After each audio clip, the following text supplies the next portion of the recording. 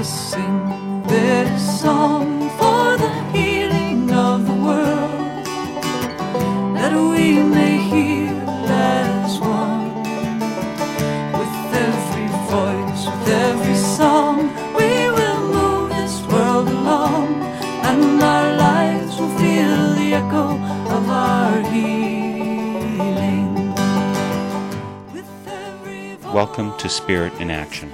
My name is Mark Helpsmeet. Each week, I'll be bringing you stories of people living lives of fruitful service, of peace, community, compassion, creative action, and progressive efforts. I'll be tracing the spiritual roots that support and nourish them in their service, hoping to inspire and encourage you to sink deep roots and produce sacred fruit in your own life. Let us sing this song for the dreaming of the world, that we may dream as one. With every voice, with every song, we will move this world along. The many wonderful folks doing diverse good work for the planet that I have here on Spirit in Action come to me in diverse ways. A couple years ago, I had for my guest my wife's yoga mentor, Scott Anderson, who does amazing healing work with his teaching and practice. So when Scott told me that I just had to interview the three founders of the Holistic Life Foundation, I knew that there was gold to be found in them there hills. I eventually got through to them, no small feat, considering the active and full schedule these three world transformers keep, and they cheerfully agreed to work me into their bursting-at-the-seams schedule.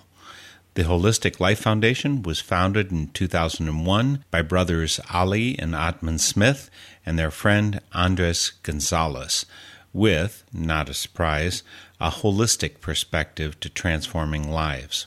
Centered in Baltimore, Maryland, they live and teach yoga, mindfulness, environmental stewardship, and much more from the place of center and spirit that they so passionately embraced without reserve in their last semester at college. Starting with fifth grade students and expanding to more and more branches of the at-risk and underserved elements of Baltimore society, the Holistic Life Foundation is an amazing testament to the spiritual power of yoga and mindfulness. Let's head over to Baltimore now to visit with Ali and Atman Smith and Andres Gonzalez, also known as Andy, the Holistic Life Foundation. Thanks to all three of you for joining me for Spirit in Action. Hey, how you doing? This is Andy. How are you doing? This is Atman Smith. Hello, how are you? This is Ali Smith. It's so good to have all three of you here. You folks don't sit still for a minute. You want to talk about your recent travels, pulling in information and resources for the Holistic Life Foundation? Okay, so I guess our whirlwind tour, as we like to call it, started in April. We started off early April with a trip to the White House for a roundtable discussion on complementary medicine. We talked about our experience with yoga and mindfulness. From there, we went to Madison for a week to do a week-long residency at the Lincoln School. We worked with about 400 kids and about 30 staff every day for a week. We also got to hang out with Richie Davidson from the Center for Investigating Healthy Minds while we were out there. Made some good connections with the University of Wisconsin Cooperative Extension.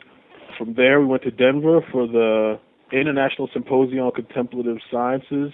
Got to hang out with Mark Greenberg, John Kabat-Zinn, our program officers from the 1440 Foundation, Ila and Dina Bondu. And Barry Boyce from Mindful.org also. Barry Boyce from Mindful Magazine, Congressman Tim Ryan. In May, we went to the Yoga Service Council conference at the Omega Institute. In June, we went back to the Omega Institute for the MBSR training with John Kabat-Zinn and Saki Santorelli. And while we were up there, we actually got put on the schedule. We'll be doing a training on yoga and mindfulness, teaching yoga and mindfulness to urban communities, pretty much for teachers, parents, and yoga instructors. We'll be up there next June, from June 23rd to June 28th, facilitating a training. We've actually been home for a little while. We had a fundraiser last Saturday night, June 16th, that went really well. We had a good turnout. Before that, on the 14th, we took all of our students on a trip to a local amusement park called Hershey Park, and the parents, which was awesome. I guess the only other things we really have on the schedule, we'll be back up at the Omega Institute at the end of July for the Mindfulness and Education Conference. Again in August, we'll be taking our students on a retreat center that's been donated to us by the Shambhala Society. You know, with all of this stuff that you folks have going on, it just blows my mind. And could you have imagined where you'd be today when you started the Holistic Life Foundation, when you started on the trail to that back when you were in college? Isaiah, I personally couldn't have. I'm pretty sure I can speak for the guys too as well. I don't think we had envisioned it getting to this capacity. I mean, we always hoped that we would be impacting a large population, but I mean, again, we just wanted to help people. We really didn't expect to be going to places like the White House and to meet congressmen and guys like John Kabat-Zinn and Psaki and, you know, just all the connections and all the impact. I mean, we took over 50 people to an amusement park, you know, and to see the looks on the parents and kids' faces was just amazing. I don't know. I don't want to speak for them, but I believe they probably agree that I don't think that we imagined we would be at where we are right now at this moment in time. And definitely Ottman Smith, when we first started, like a story that Andy always tells, like, we really thought that we were the only people out here in the whole, you know, mindfulness, yoga, healthy movement. But Mark Greenberg from Penn State, he kind of hooked us up with people in the Garrison Institute and other networks of people who are doing mindfulness initiatives across the nation. So, like, I know we had no idea that these networks even existed when we first started, and now, you know, being a part of these national networks is a great thing and a great feeling to know that it's other people out here doing the same work that you are and, you know, trying to help the world out also. Well, why don't you tell us what the Holistic Life Foundation is, your programs, but get us kind of from the start. What did you start out as, and what are you now? This is Ali. Started off as three friends in college partying. Ottman and I met Andy in college, pretty much out on the bar scene.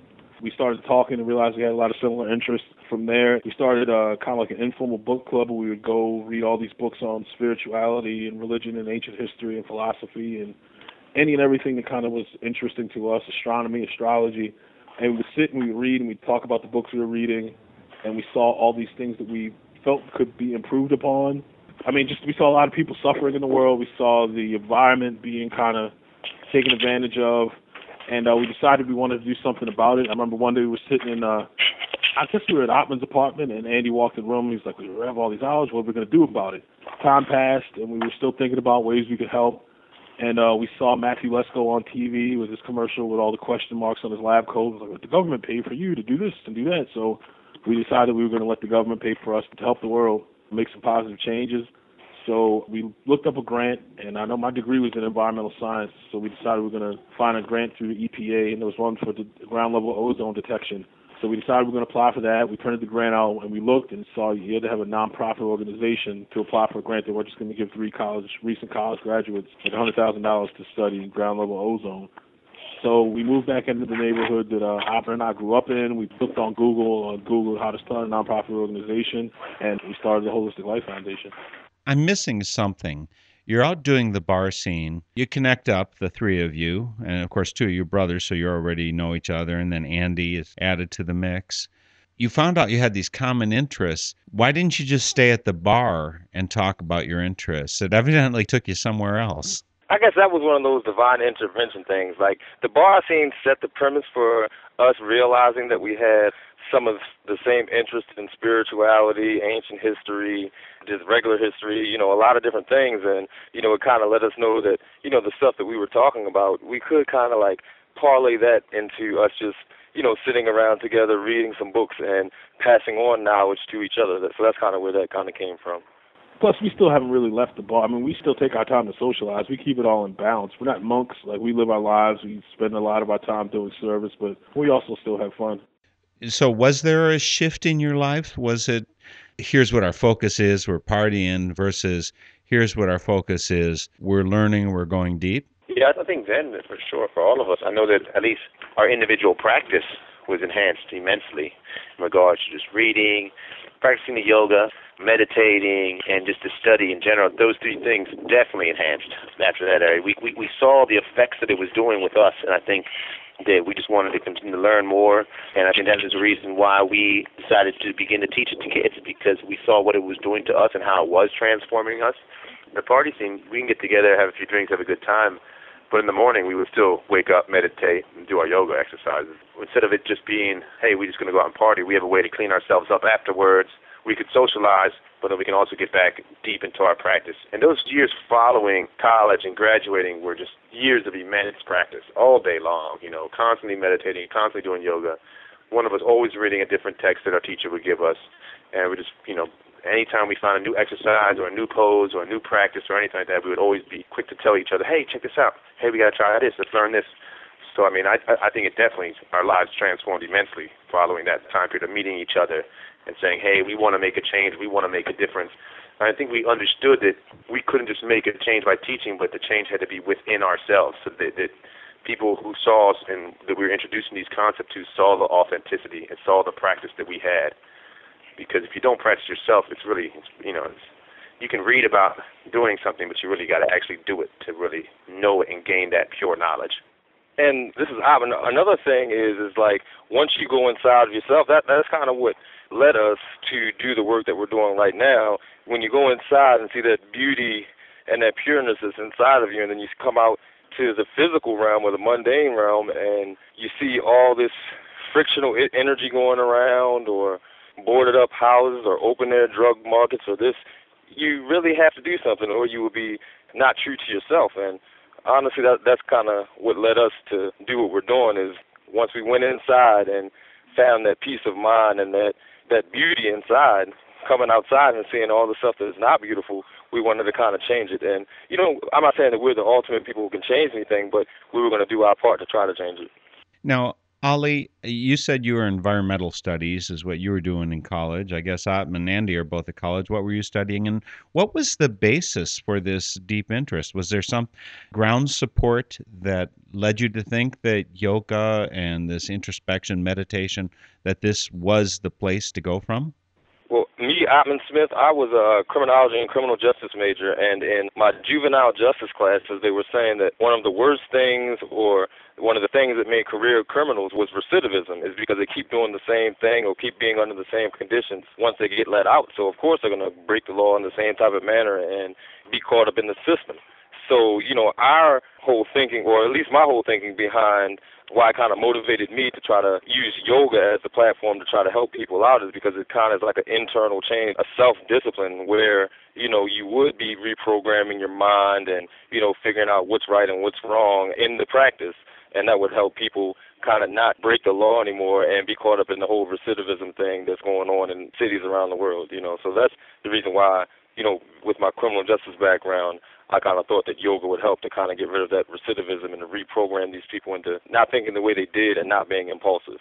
And then this is Andy. My major was marketing, so it really didn't have much to do. I guess it could have helped with our business. But I think in terms of what got us started was, besides my family has a strong spiritual base, and my mother always, taught loving unconditionally and treating others with compassion. That was just something that I was raised with. I think it also had to do a lot with, I'm sure Ali and Amma can speak more on it, the two of them were raised in a family that had yoga as a background, so they saw their parents doing yoga and were eating vegan when they were little, so I'm sure that had a part of us leaning more towards that area.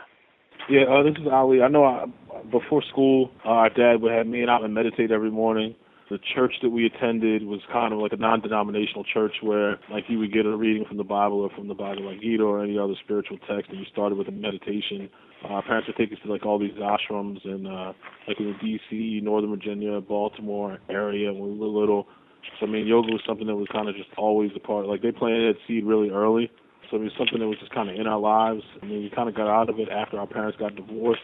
But I know as we met Andy and got back in, and we're about to graduate from school, we really kind of got back into it and kind of delved really deeply into it. And Atman and Andy, one of them said earlier how we were, like, during the time when we finished up school and moved back into the neighborhood we grew up on Smallwood Street, it was one of those things where we literally spent most of our day practicing yoga. Like, we would get up at 4, we would do breathing, we do meditation, we do physical, we do kriyas, we do hatha, we do all types of stuff, and then spend our evening meditating, spend our time reading, and just kind of sharing it with each other. And it was just one of those things that deeply affected us. Could you talk about the neighborhood where you grew up and where the Holistic Life Foundation is now? Well, like when we were living here, it was still, this is Atman, our neighborhood really wasn't the best of neighborhoods. There was still crime. drugs and violence. But, all the older people who were, I guess, perpetuating that stuff, they had a sense of community also. And, anytime that it was like going to be something crazy going on outside, they would really tell the kids to go in the house. If guys were out really late at night, they would make them go home. They would make people, make sure they're going to school. So even though it was some negative things going on in our neighborhood, the older guys and, some of the mothers who were living in the neighborhood also kind of made sure there was a sense of community. And, when crack came in the 80s, it kind of killed that sense of community. That's why there are no, families in Baltimore City in our neighborhood, because people got caught up in that crack epidemic, and people were either dead or locked up. So it's a lot of these kids kind of growing up, being brought up by their grandparents, and it was a lot of chaos, and that sense of community was gone. So when we graduated from University of Maryland College Park and moved back to the neighborhood, it was really like the Wild West. If you looked at somebody, you had to be ready to fight them. So sometimes people would just kind of look on the ground because they wouldn't want to test anybody or see if, somebody's gonna it was very bad. It was really like the Wild West in Baltimore, in West Baltimore, at least in our neighborhood.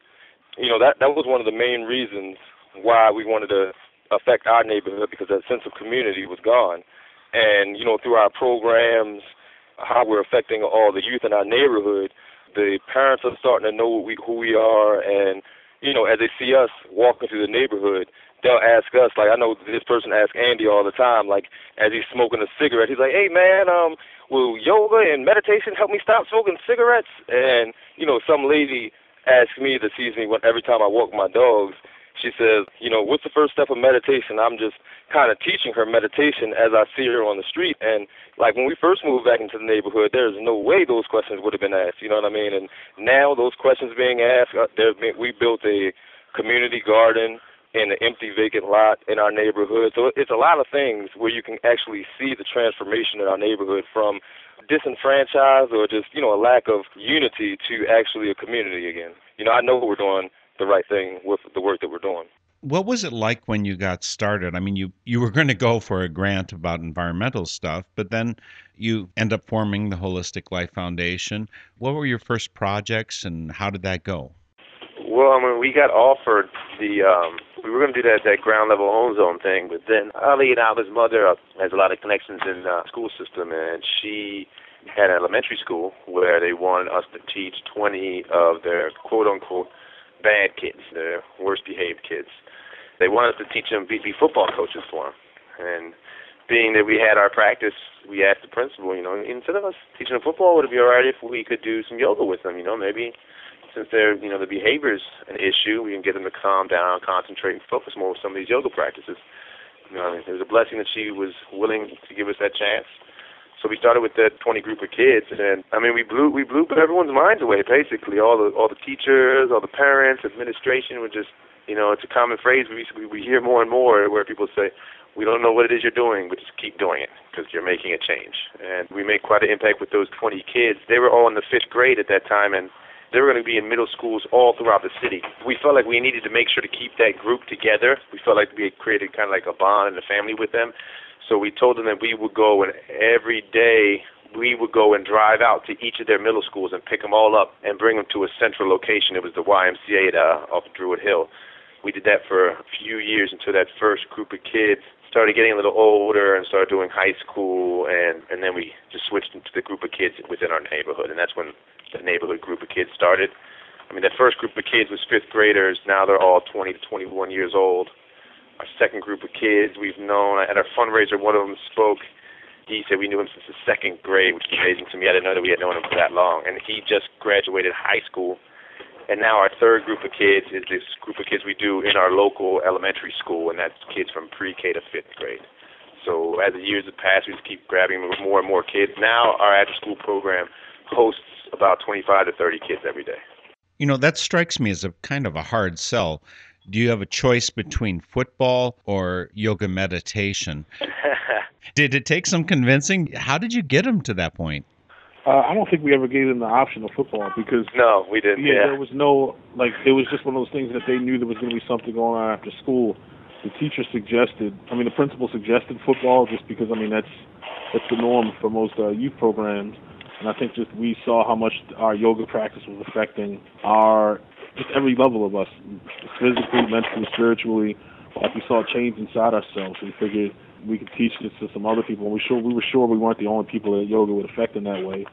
So when we were presented the opportunity with the kids, they all showed up. It was rough when we started. Kids walked into the room the first day, there were yoga mats all over the place, and they decided they were going to have WrestleMania in the middle of the classroom and all started fighting and wrestling with each other. We broke up fights constantly at the beginning. There was a lot going on, but I think the kids really, really got into the practice. And once they started feeling how they felt when they were meditating, when they were breathing, when they were practicing the asanas, it was one of those things that they felt their own inner peace. They kind of rolled with it. They kind of got addicted to it too. And so it wasn't really like they had a choice. It was one of those things that, actually there was a baseball program at the school in the spring, and we would have the baseball coach coming and dragging kids out of the after-school yoga program and making them come to baseball practice even when they didn't want to because they wanted to stay in yoga. No, I want to do another asana. You can't make me go have fun outside. Yeah, and play some baseball. That's funny. Yeah. You mentioned, Atman, you were going for the degree in criminology, and you were talking about how this could reprogram people's minds, criminals' minds, to put them on a different path. Have you actually been able to do that work? Have you been able to go in that kind of a setting? Or? Yes, we have, actually. We haven't actually gone to the jails yet.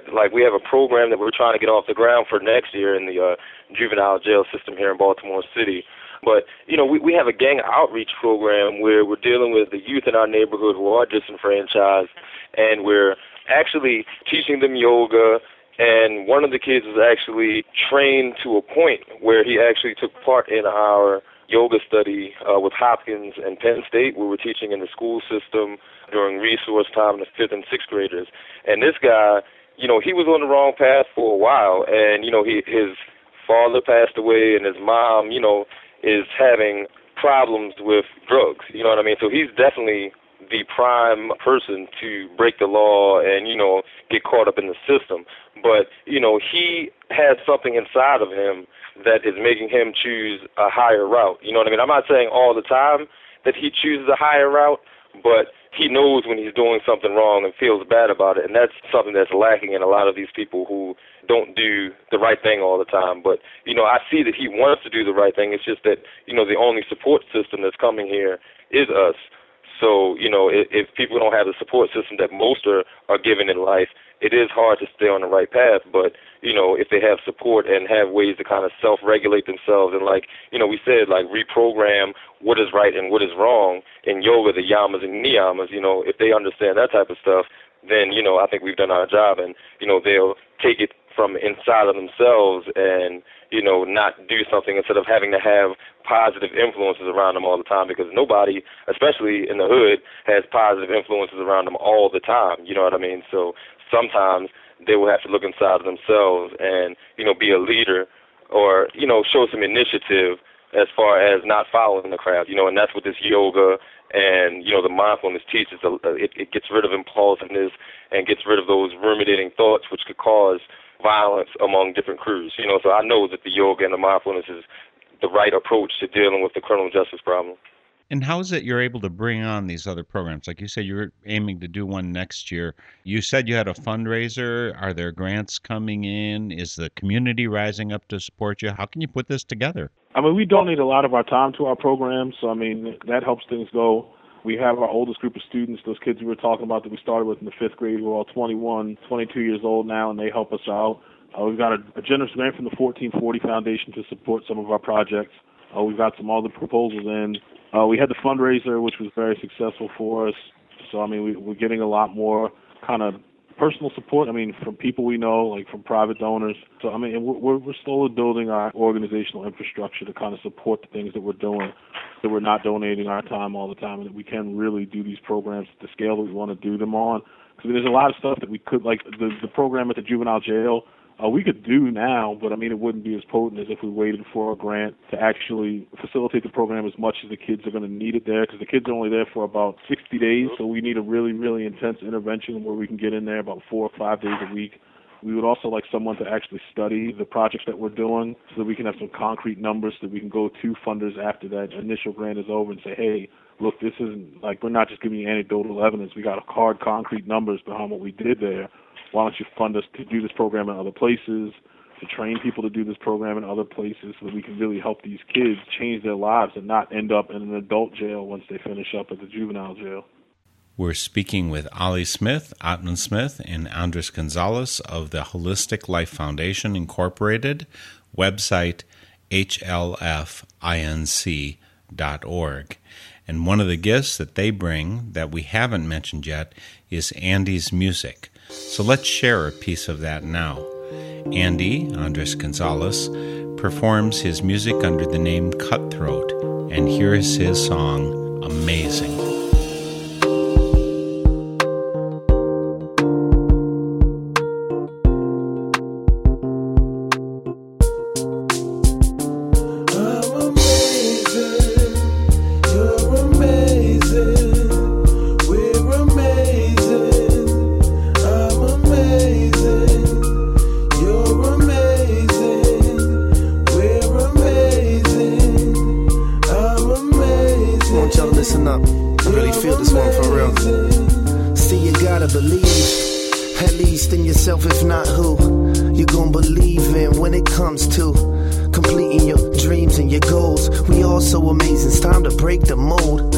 Self-esteem's what's making us fold. It seems so crazy cause we so special. Remind my mind not to go out control. Close my eyes, take a deep breath and hold. Our whole nation, no aspirations, strictly money making. Where's it gonna take them?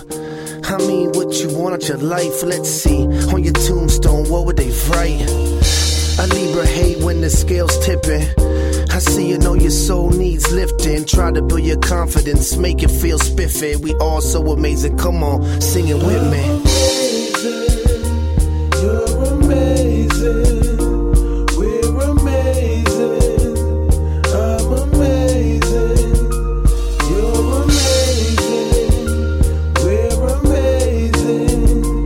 I'm amazing. You're amazing.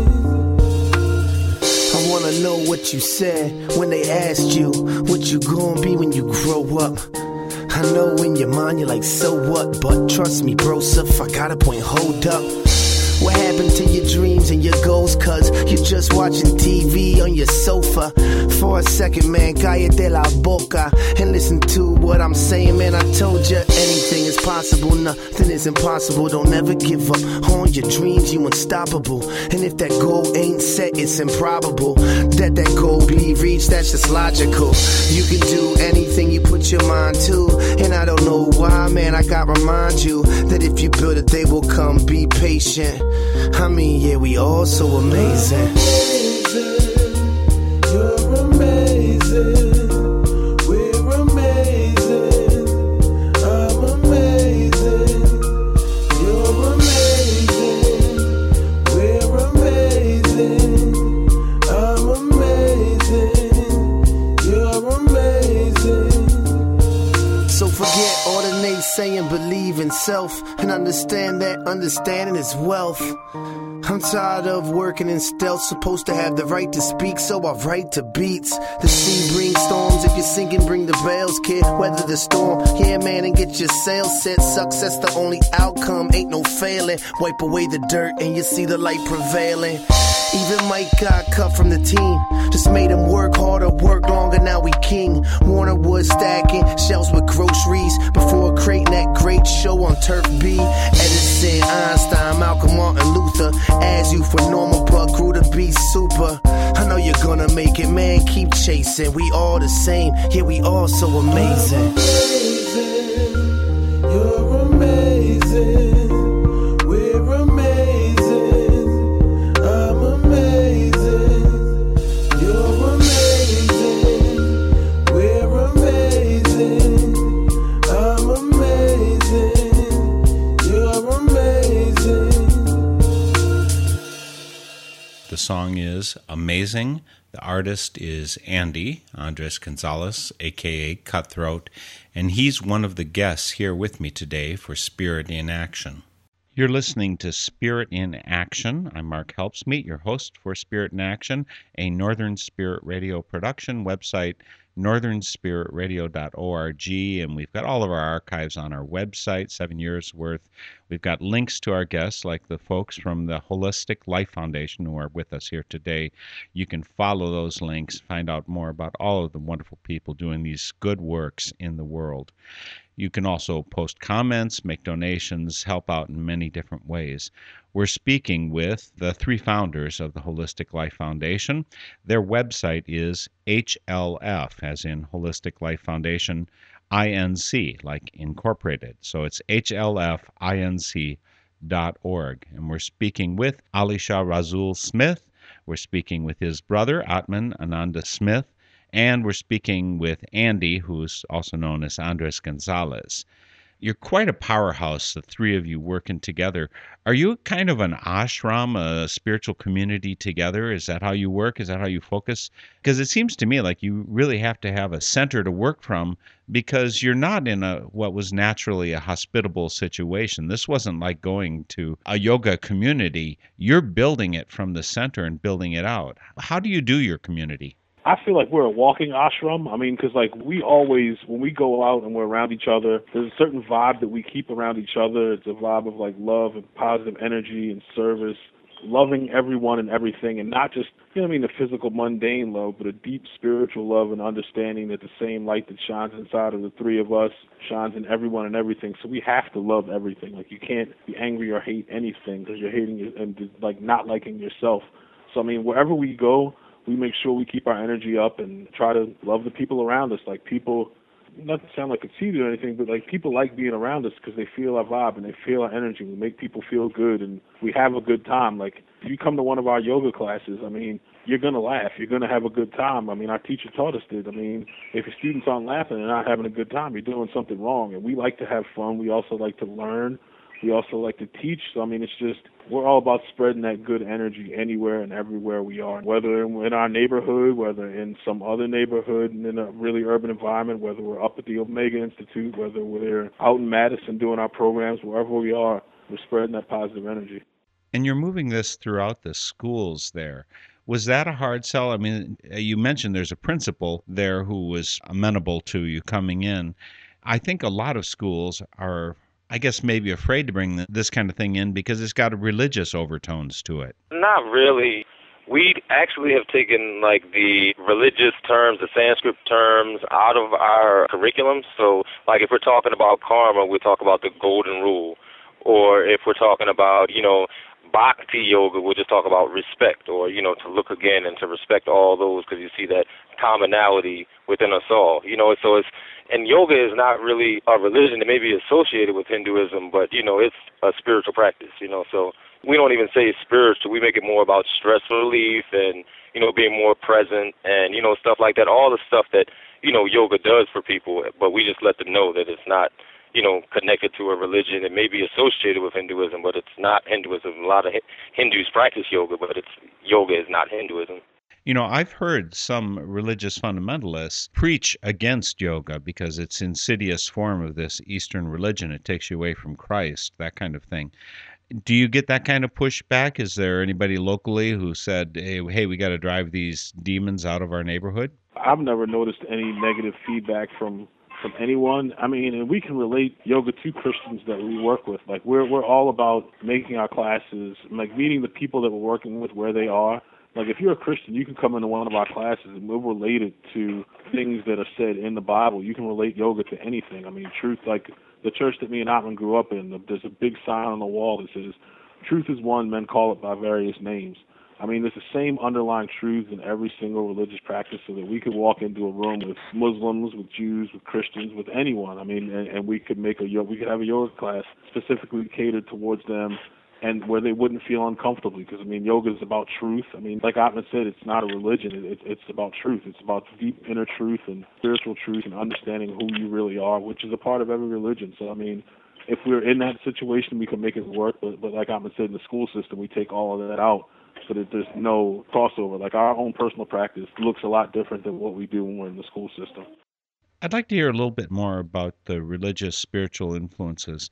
You said, Ali and Atman, that your parents had a strong spiritual focus. You let's meditate before you go to school. Andy, evidently you didn't have that. What was the spiritual religious mix for each of you? This non-denominational church is part of it, I guess? Definitely. I mean, that was the basis right there, the whole being open to all truths and not just one truth. You know, that's what the whole Divine Life Church of Absolute Monism was really about. You know, just teaching love. Like that's the religion, is love. You know what I mean? And anything else is is not. And they all have great ways to lead people on the path. But like Ali said, truth is one. Men call it by various names. So whatever path you're on, we're all looking for the same truth. Yeah, and this is Andy. I didn't go to the church that they went to or have that same influence that they had in terms of regards to their parents, but it's the same concept of love that Atman just mentioned, where it was, you know, I was raised a Catholic. I went through all the way through middle school, where I did my first communion and all that type of stuff. And it wasn't until I got a little older that the one thing that my mother always stressed was that love, was that unconditional love. And I would hear people talking about her about that, like, she's just such a loving lady. She didn't have to do that for me, but she did it. And that was something I think that, as I was raised, it was always around. I mean, there was a little spiritual background in terms of some Puerto Ricans practiced Espiritismo, and some of my aunts were into that as well, which was a spiritual practice. But I think the main foundation was that love and just treating everyone the way that you wanted to be treated and seeing yourself inside them, that there's no difference. And, in Puerto Rico, we all look different. There's people that can look super, super dark-skinned and people who are really, really light-skinned with blonde hair and blue eyes. But for us, we're all Puerto Ricans. There was always that oneness anyways. So I think it was just something that just was kind of just programmed into my head. Hey, we're all one, and it doesn't matter what we look like. All I know is I'm supposed to show you love type stuff. So I think that's where a lot of my upbringing came from. One thing I happen to know about you, Ali and Atman, is that you went to the Friends School of Baltimore. Did you get some mixture of yoga or any kind of connection with that there? Because as a Quaker school, they're, of course, going to be open to that kind of thing. We definitely got exposed at Friends School. We had a time where it was meeting for worship, where you would kind of just sit in silence and kind of just get into yourself. And if the Spirit moved you, then you would stand up and say something, then sit back down. So that was kind of like a, meditative practice right there in the school day. And we did that like once a week or something. And then them teaching that you have to be colorblind in this world, that's another lesson that we learned here. And that's why, we try to spread love to everybody that we can, because, we're all the same when it gets down to it. Yeah, and I remember having assemblies at Friends School where there would be like presenters from like all types of religious backgrounds. Like I remember like just Christians, Muslims. I remember even at one point we had an assembly and the Hare Krishnas were there giving a presentation on what their religious practices were. So it was definitely a really open place where it was all about celebrating diversity in all ways, shapes, and forms. We've only scratched the surface, I think, of the actual work you're doing at the Holistic Life Foundation. You started off with these programs with kids. You want to mention some of the other things that you're doing that we haven't touched on yet? Our programs have shifted to like beyond kids to every demographic. We do programs for seniors. We do programs for people at drug treatment centers. These are all the yoga and mindfulness-based programs that we're doing. Drug treatment centers, at mental crisis facilities for people with like schizophrenia, depression, bipolar disorder. We do programs for at-risk moms that we've just started doing. We do a lot of teacher and parent workshops, schools. We've been doing trainings. Like we train the entire Harrisburg physical education department on ways to incorporate yoga into their school, into their PE classes. We do programs, like Atman said, we're putting together the program at the juvenile jail. We're working on expanding and teaching in other parts of the country. We've got a couple studies in the works for that. Our whole goal is to bring yoga and mindfulness to all the communities that are underserved and couldn't get it. I mean, we've had opportunities to teach it like high-end wellness centers, and I mean, if we wanted to, I'm sure we could easily have a yoga studio right now and be teaching there, but we would miss out on a lot of the people who really need these practices. So we focus on the underserved communities because yoga classes aren't cheap. Yoga classes are expensive. So, I mean, most people can't afford them. So if we can take them to the communities that need them and give them to the people for free, then that's part of our calling. And because we have been doing this for so long and our results have been going so well, we our scope is going to have to increase. Like for the past, like maybe a year or two, we've had to turn down programs that were presented to us that they wanted us to do. But now we're in the process of doing a workforce development program where we're formally training our students who we started off with, who've been doing mindfulness and yoga in some fashion for the last 9 or 10 years, and formally train them. That will increase our scope and be able to affect that many more communities. So that's another big thing that we're in the process of trying to get funding for. We're also trying to increase, we have this residency program that we do as well. I don't know if they mentioned that, where it's a week-long residency. We did one in Wisconsin, in Madison, Wisconsin elementary school, where we taught over 400 kids and all of their staff. So by the time we ended up leaving that elementary school, the kids were leading the yoga classes. And we've even heard from the principal that said that weeks later, a month later after we've left, the kids are still leading those classes. Lastly, Ali's always very good at listing all these off. We do a lot of environmental work as well. All right, so environmental work. We do tree plantings, we do community cleanups, we do recycling programs, we do worm composting programs, organic raised bed gardening. We do a lot of advocacy work. We've had a couple of our students present in front of the city council for the city's sustainability plan. We do field trips. We do to nature centers. We do hiking at local parks. We do camping trips. And I want to say that's pretty much... The only thing I could add to that is remove any invasives, too. We do that sometimes. It's basically what we try to do is, the whole concept of Holistic Life Foundation is to show the interconnectedness to ourselves and to the environment and the planet. And these kids, they walk around all day and they don't really get to see a lot of green. The only green they see is a few trees in front of their houses. But that's it. So we try to show them that there's more than just this neighborhood and this little part of where they live, and that there is a whole big world out there, and that they need to take care, that the gutters aren't trash cans. And just show them and introduce them to new experiences. I remember when we took our first group of kids camping, and it's nighttime and they could hear the insects, and the kids are freaking out. They're extremely scared. And I'm looking at them like, guys, you hear gunshots and helicopters and sirens all day long, and that doesn't scare you, but it's just little bugs out there. But again, they never experienced anything like that. They had no idea what it was like to go camping and to sit outside and to feel that environment and experience that nature.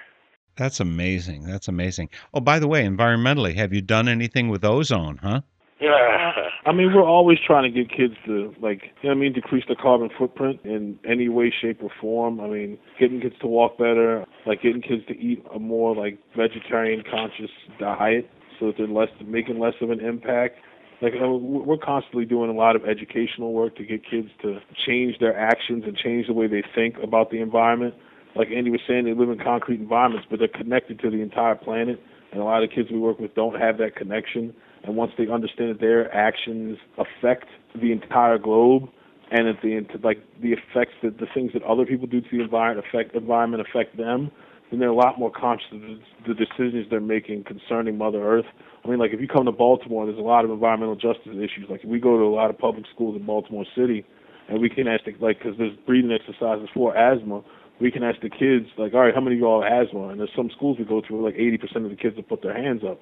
And it's not, they're not cutting down any trees, but just their actions and the actions of the people around them are affecting their health and the health of the planet. And it was just the opposite. When we went to Madison, where the environment is a lot cleaner than in Baltimore, we asked that same question, and it was we were in a classroom with about 90 kids in it, and we asked them, how many of you all have asthma? And then preps to teach them this breathing exercise, and maybe 2 or 3 kids put their hand up, and that we were shocked. We looked at each other like, I can't even believe this is this way. But walking around the city, you understand why, but it's just one of those things that the kids get connected to it, and we're connected to something bigger than just their neighborhood. They change all their actions, and then, they're definitely doing something about the ozone problem and every other, the waste problems, wasting of resources, a lot of those environmental problems. They understand why they have to take action, combat those things, and change those things in their lives. I think of this program in Baltimore as being inner city, whatever that means. I've never lived in an inner city. I've lived in Africa because I was in the Peace Corps. I certainly know diversity in the world. What's the racial mix where you live? And in your programs, has it branched out to incorporate everyone, or is it still really centered in the neighborhood you grew up in? Well, Baltimore is really they call it a chocolate city. It's the majority of the residents here are black, and especially the ones in the city. Some of them live on some other people, some Caucasian people or, other races, may live in like different pockets in Baltimore, like Charles Street or Charles Village or, you know, a couple other neighborhoods, but the majority of the places that need help are the underserved communities, and the residents there are African American. You know, but we do have, you know, a couple Caucasian kids in our program, and we've done programs in poor white neighborhoods such as Hamden. So, you know, I mean, but it's just Baltimore is really like a chocolate city. And again, we're trying to reach those populations that are the most underserved, and they just happen to be that the majority of the people in the underserved areas are African American. Yeah, like when we went to Madison, Wisconsin, and we did our program out there, the Artist in Residency program, we were dealing with the same demographics, but they look different just because, you know, the geographical location of Madison, Wisconsin. You know what I mean? We stick with the same underserved communities no matter what they look like. Yeah, I mean, we've done programs in other communities, like the more affluent neighborhoods. Like, we've done programs at Friends School and places like that. I mean, and those kids have a whole other set of issues that they're dealing with. Like, they're dealing with stress, and they're dealing with anxiety, and they're dealing with depression, but from other things. But it's just that a lot of them have the resources to go to a yoga studio or to go to a therapist or go somewhere to get some help. And like Ottman and Andy were saying, like, in a lot of the communities we work with, the parents don't have the resources. The parents may not be around. And the kids are just kind of stuck there dealing with trauma and dealing with a lot of suffering. So I figure we're trying to help them out and do what we can to make a difference. Maybe you can give me a little piece of advice. There's been discussion in Quaker communities for a long time. A large majority of Quakers in the U.S. happen to have pale skins, right? Even though there's more dark-skinned Quakers in the world than there are light-skinned. One of the things when we were talking about reaching out, someone said to me, well, you know, it's like when you go to a Quaker potluck, it's typically vegetarian or it's almost all vegetarian, and that's just not going to appeal to every culture around the way. And I know that when my folks came to my wedding at a Quaker meeting, they weren't very pleased that we didn't have drinking and smoking there. And I'm white, but, you know, the Catholic background that I came from, that was pretty normal to smoke, drink as part of your party. So as vegetarians yourself, does this get any kind of pushback? It's like, where are the ribs or where's the chicken or, you know, whatever that so many people in mainstream America, that they're expecting to be part of the culture that you're bringing them to. All we try to do really is try to expose them to substitutes for some of the meals. Like, you know, like a lot of people in Baltimore City eat chicken boxes. There's a place in Baltimore that makes vegan soul food. So for our fundraiser, we got like a whole bunch of vegan chicken wings. You know, we just try to expose, you know, people. It's usually because people are ignorant to the fact that these foods are good and they're healthy for you. It's not that they don't want to eat them. They just don't know. You know, they're just used to eating or used to drinking or used to doing the same things. It's that whole reprogramming thing and teaching people the benefits of something. If something makes sense, then they'll adapt it to their lifestyle. You know, especially if it kind of tastes good, they, you know. Yeah, and it was amazing at the fundraiser. I have a buddy who's Puerto Rican as well, and he came, and he is not a vegetarian in any way, shape, or form. And we provided chicken quesadillas as well. Now we understand that there are people who aren't going to be vegetarians, so we provided that food as well. But my buddy that came up to me had never had a vegan chicken wing, and he was blown away. He's looking at me like it was the best thing that he has ever tasted in his entire life. And he just kept 10 minutes straight just talking, I can't believe it, there's not meat in this. And I'm like, yeah, you see that, buddy? You know, so again, it's sometimes, like I'm just introducing them to something new. You know, we give them the option to eat what they regularly eat as well, but just, hey, try this out. It's going to taste pretty good. It's just about how you flavor it, kind of. So we just try to introduce them to new stuff and hopefully lead by example, and they'll learn that, hey, maybe I should try this a little. Yeah, and there's a huge problem with food deserts in Baltimore City, where a lot of people live in neighborhoods where they don't have healthy options. Like, all the food that they can have access to is unhealthy for them. And it's a huge problem in Baltimore. It's a huge problem in a lot of areas, but we know that's where we live, so we know it's a problem there. So, I mean, just like they were saying, just exposure to other options, like making resources available for them to eat a healthy meal instead of having to go to something that's just cheap and affordable and just easy to get access to. I mean, our students, actually everybody we work with, that would expose these things to, it helps them. They know that there are options out there, and when they do go look for a meal, they actually make an effort to actually look for something that's going to be a little more healthy and a little more just better for the planet too. You know, I'm just blown away by the work that you three are doing, that the Holistic Life Foundation is doing. From the little seeds that were planted in your lives, and then, you know, finding this center of, I guess, your walking ashram It's just so amazing what you're doing for Baltimore and for the world as a whole. I want to thank you, Ali, Atman, Andy, for being a shining beam of light for us, starting from the healing inside and taking that into the world, in the prisons, in the schools, for the mentally ill, all of the people that you're working with. It's just such a beautiful vision, and you're transforming our cities in exactly the way we need to do it. Thanks so much for joining me for Spirit in Action. Thanks for having me. Thank you, too. Thank you for the invite. Thank you so much. We've been speaking with brothers Ali and Atman Smith and their friend and walking ashram mate, Andy Gonzalez, collectively the Holistic Life Foundation Incorporated, on the web at hlfinc.org, or follow the link from northernspiritradio.org.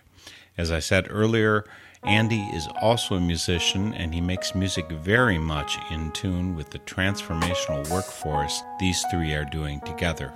We'll finish today's Spirit in Action with one more song by Andy Gonzalez, a.k.a. Cutthroat. The song is 105. We'll let Andy take you out, and we'll meet you next week for Spirit in Action. I was taught true friends are hard to come by. Gave me fair warnings, morning salute to sunrise. My head down, barely see me with my bun tied, motionless. Know he alive cause his lungs rise. Your words are bomb, but all I hear is dumb lies. Your ignorance is dense at times. You got me tongue tied. So many say they gon' be there, then they run hide. Others stab you in your back, reason we don't confide. You off tune, that's why they say that you ain't strung right. Some people kill your dreams. To you, I hope I brung life. The only hate you have is towards yourself. I mean, we won't ride, but still there's curses. Feeling hearses cause of the gunfights. My light always lit, even in the sunshine. You got nothing to say, so your rhymes is filled with punchlines. Some people excel when the pressure's on. Crunch time, others get overwhelmed, wishing that they was blind. Love is almighty, everything's within you. Everyone's a champion, but act like they contenders. Me, I'm just you, I wish that you remembered. Guess that's what I'm here for, bring us back to center. Love is almighty, everything's within you. Everyone's a champion, but act like they contenders. Me, I'm just you, I wish that you remembered. I guess that's what I'm here for, bring us back to center. How'd it come to this? Where is it we got lost? Standard of living better, but tell me, yeah, what cost? And is it really better just cause we got jobs? The American dream? I feel we got robbed. My young done covers his waffles and hot sauce. We should teach cream of wheat, not sugary Pop-Tarts. Everyone's bitching cause they don't know they top dog. Acting like the audience when you is the rock star. You go around in circles like you're driving a stock car. The reason that I'm here is so you finally can stop park. Be patient, listen to the doctor. Love is almighty, got it all, but you want more. Dawn pours in your glass, crash when you honk horns. Your makeup is your mask, stay choosing the wrong door. Can't control your liquor, me and my flask is in concord. Master these raps, I end the track with a long pause.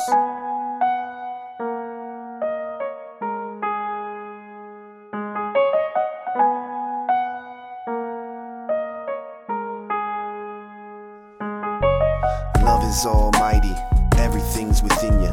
Everyone's a champion, but act like they contenders. Me, I'm just you, I wish that you remembered. Guess that's what I'm here for, bring us back to center. Love is almighty, everything's within you. Everyone's a champion, but act like they contenders. Me, I'm just you, I wish that you remembered. I guess that's what I'm here for, bring us back to center.